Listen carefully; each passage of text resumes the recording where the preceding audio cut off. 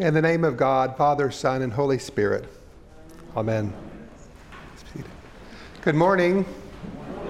My name is Ernest Graham. I'm a Canon missioner for the diocese, which means I work very closely with the bishop, with a lot of our churches, and I'm delighted to be with you here this Sunday.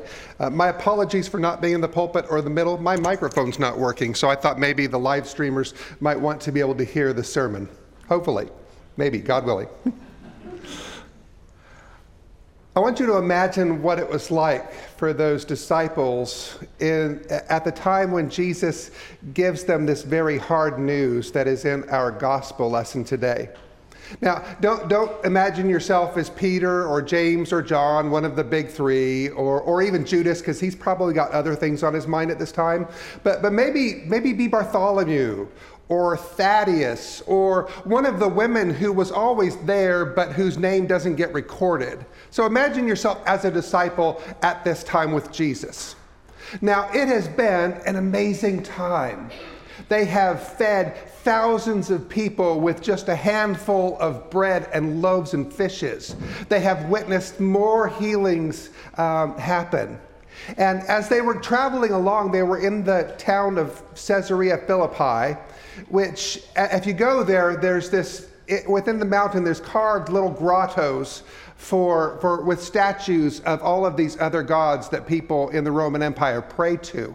And so it's in that space and amongst the trees and the flowing river beside him that Jesus stops and does something very different with his disciples. He says, "Who do people say that I am?"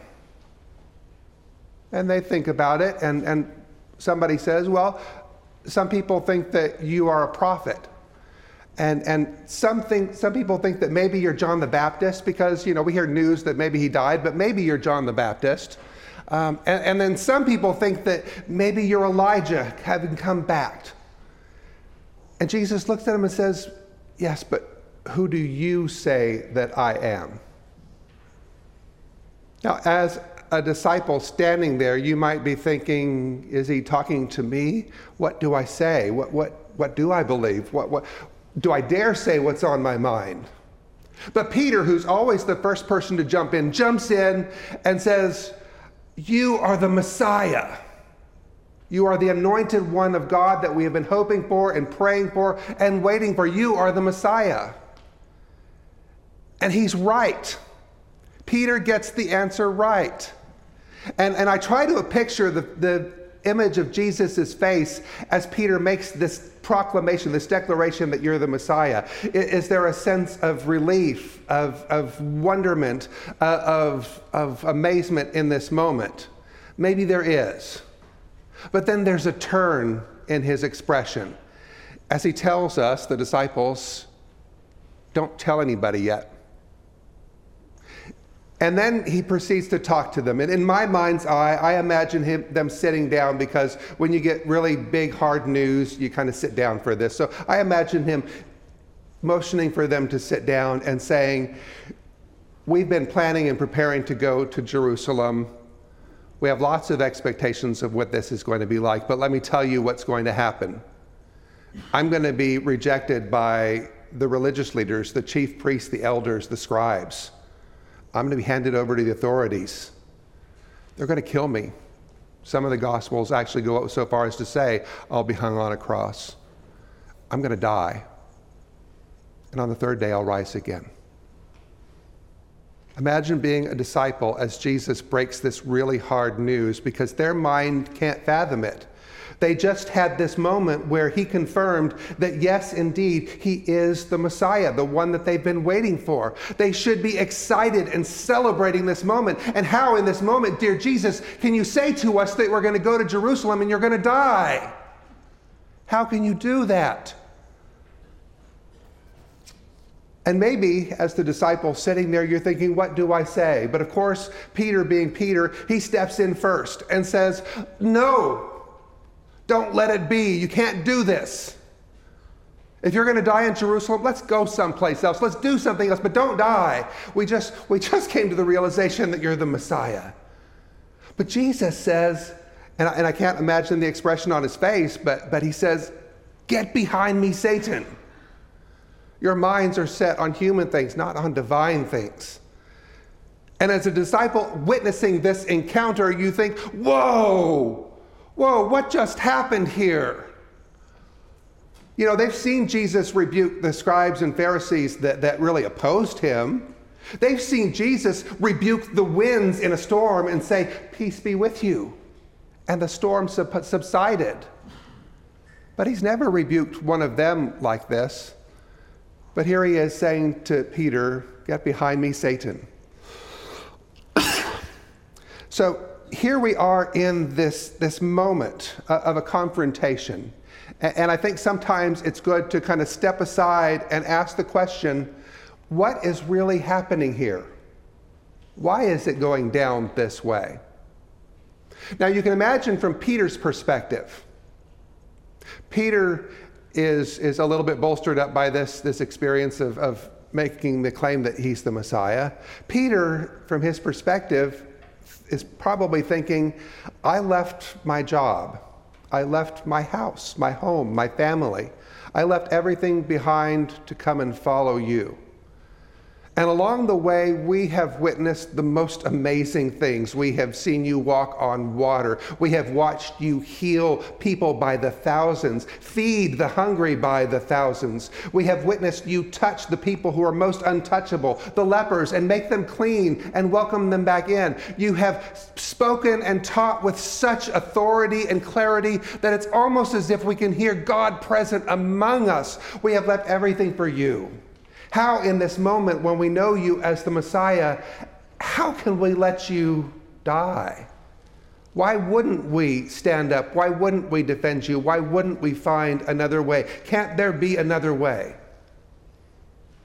You can imagine as a disciple hearing Peter speak up. You can imagine the emotions and the feelings that are going inside and probably think, yeah, why are you doing this, Jesus? Why do you say that now, here, at this time, when we're so close to everything that we've been hoping for? Now imagine, if we can, what was Jesus thinking in that moment? What was he feeling? And I don't have the mind of God, so I don't know. But as near as I can tell, Jesus, who is fully human and fully divine, Jesus, who is fully human, is very emotional in this moment. He has just bared his soul. He has just told them that the worst thing that you can imagine happening is really about to happen. And this same Jesus might be thinking about how when he was baptized, he heard his heavenly Father say, you are my beloved child, and you I am well pleased. And he went into the wilderness where he dwelt with that. You know, the word Messiah means to be anointed. He knew in his baptism that he was anointed to be that Messiah. And no doubt in the wilderness, he was tempted to figure out, what do you do with that? But he comes out of his experience of temptation, and he begins to go out into the world proclaiming that the kingdom of heaven, the kingdom of God, is very near. It is among us. It is inside you. It is that close. You can just taste it. You can just feel it. And he shows what it means to be a Messiah, not by raising an army, but by healing people. By preaching and teaching forgiveness and mercy and kindness and compassion and love.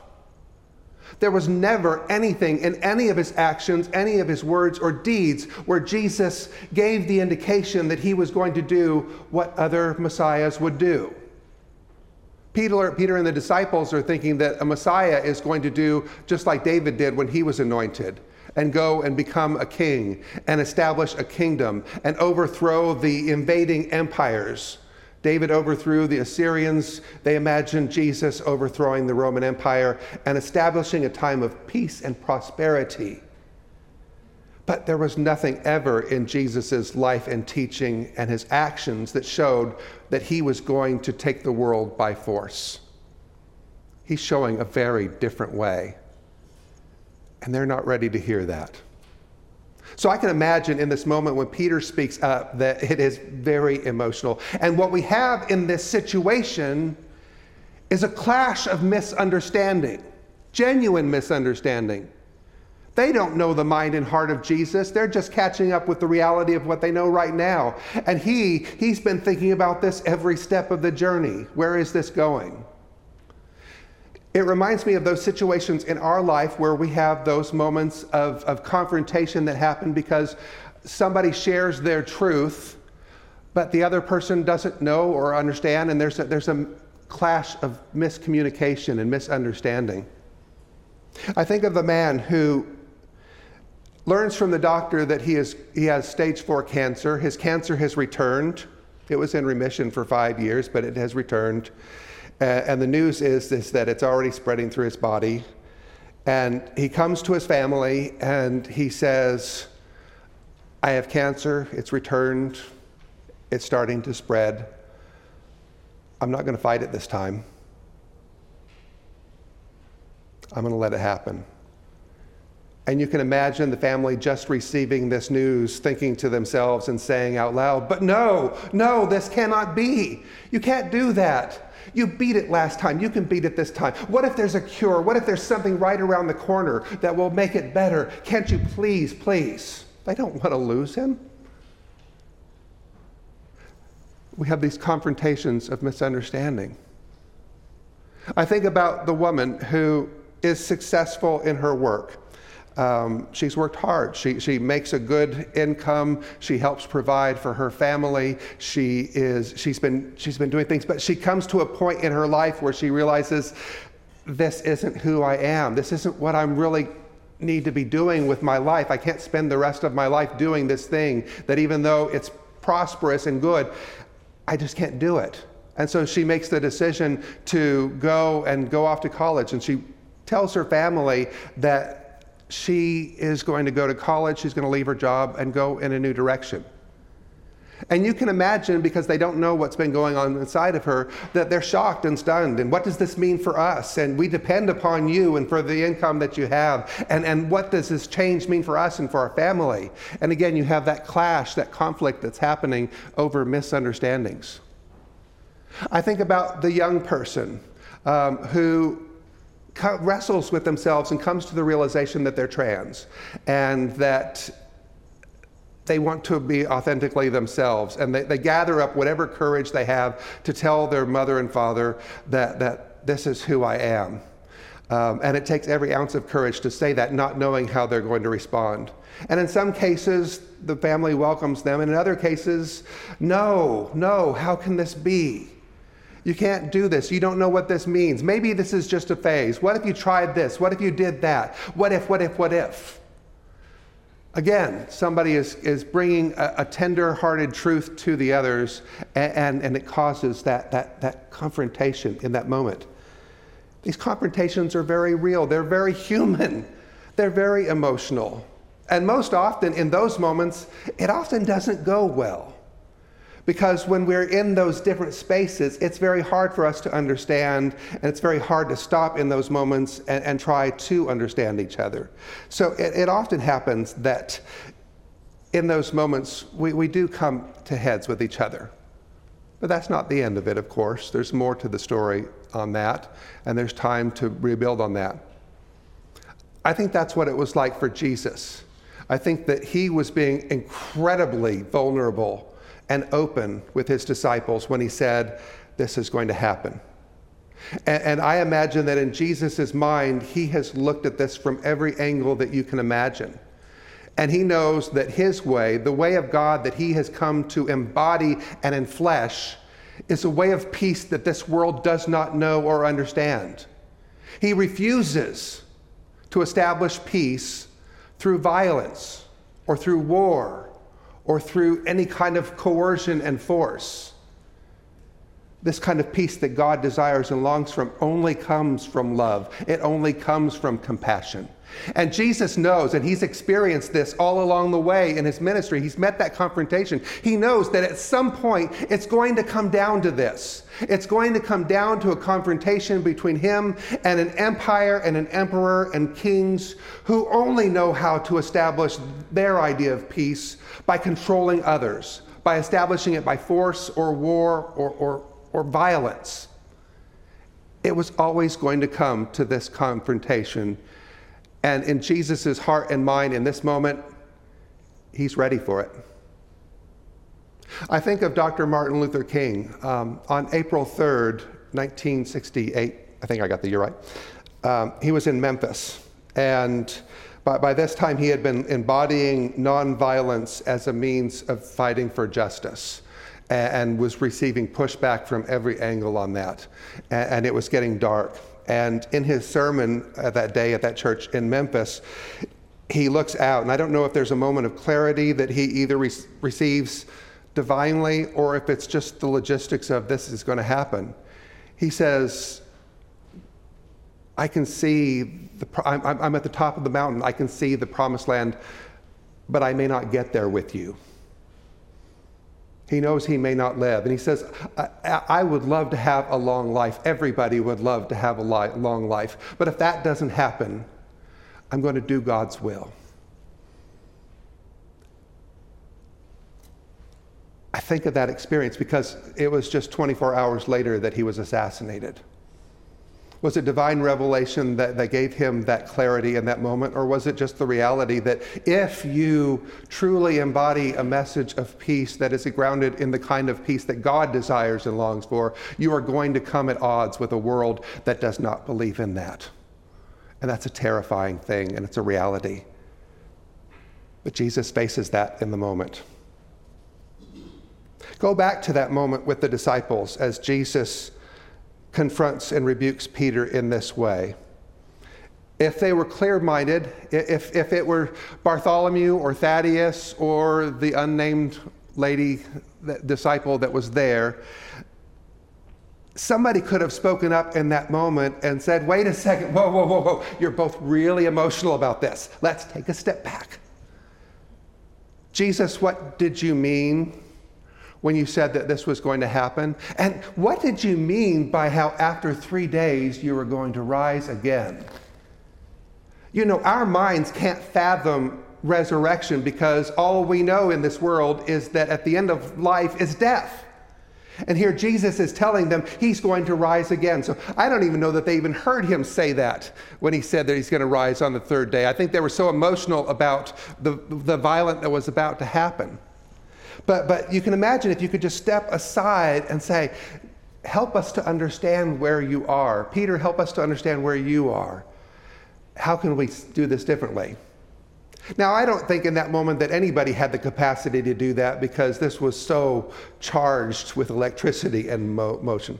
But on the other side of those 3 days, on the other side of that resurrection, we see things differently.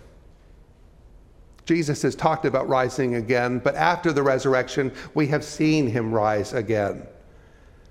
After the resurrection, we have seen that death no longer has dominion over us, that something new is being broken into the world.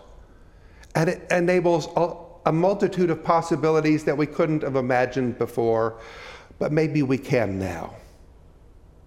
That's what resurrection does. Resurrection absolutely breaks open new possibilities into the world that weren't there before. All we knew was death. Now we know there's something more. Amen.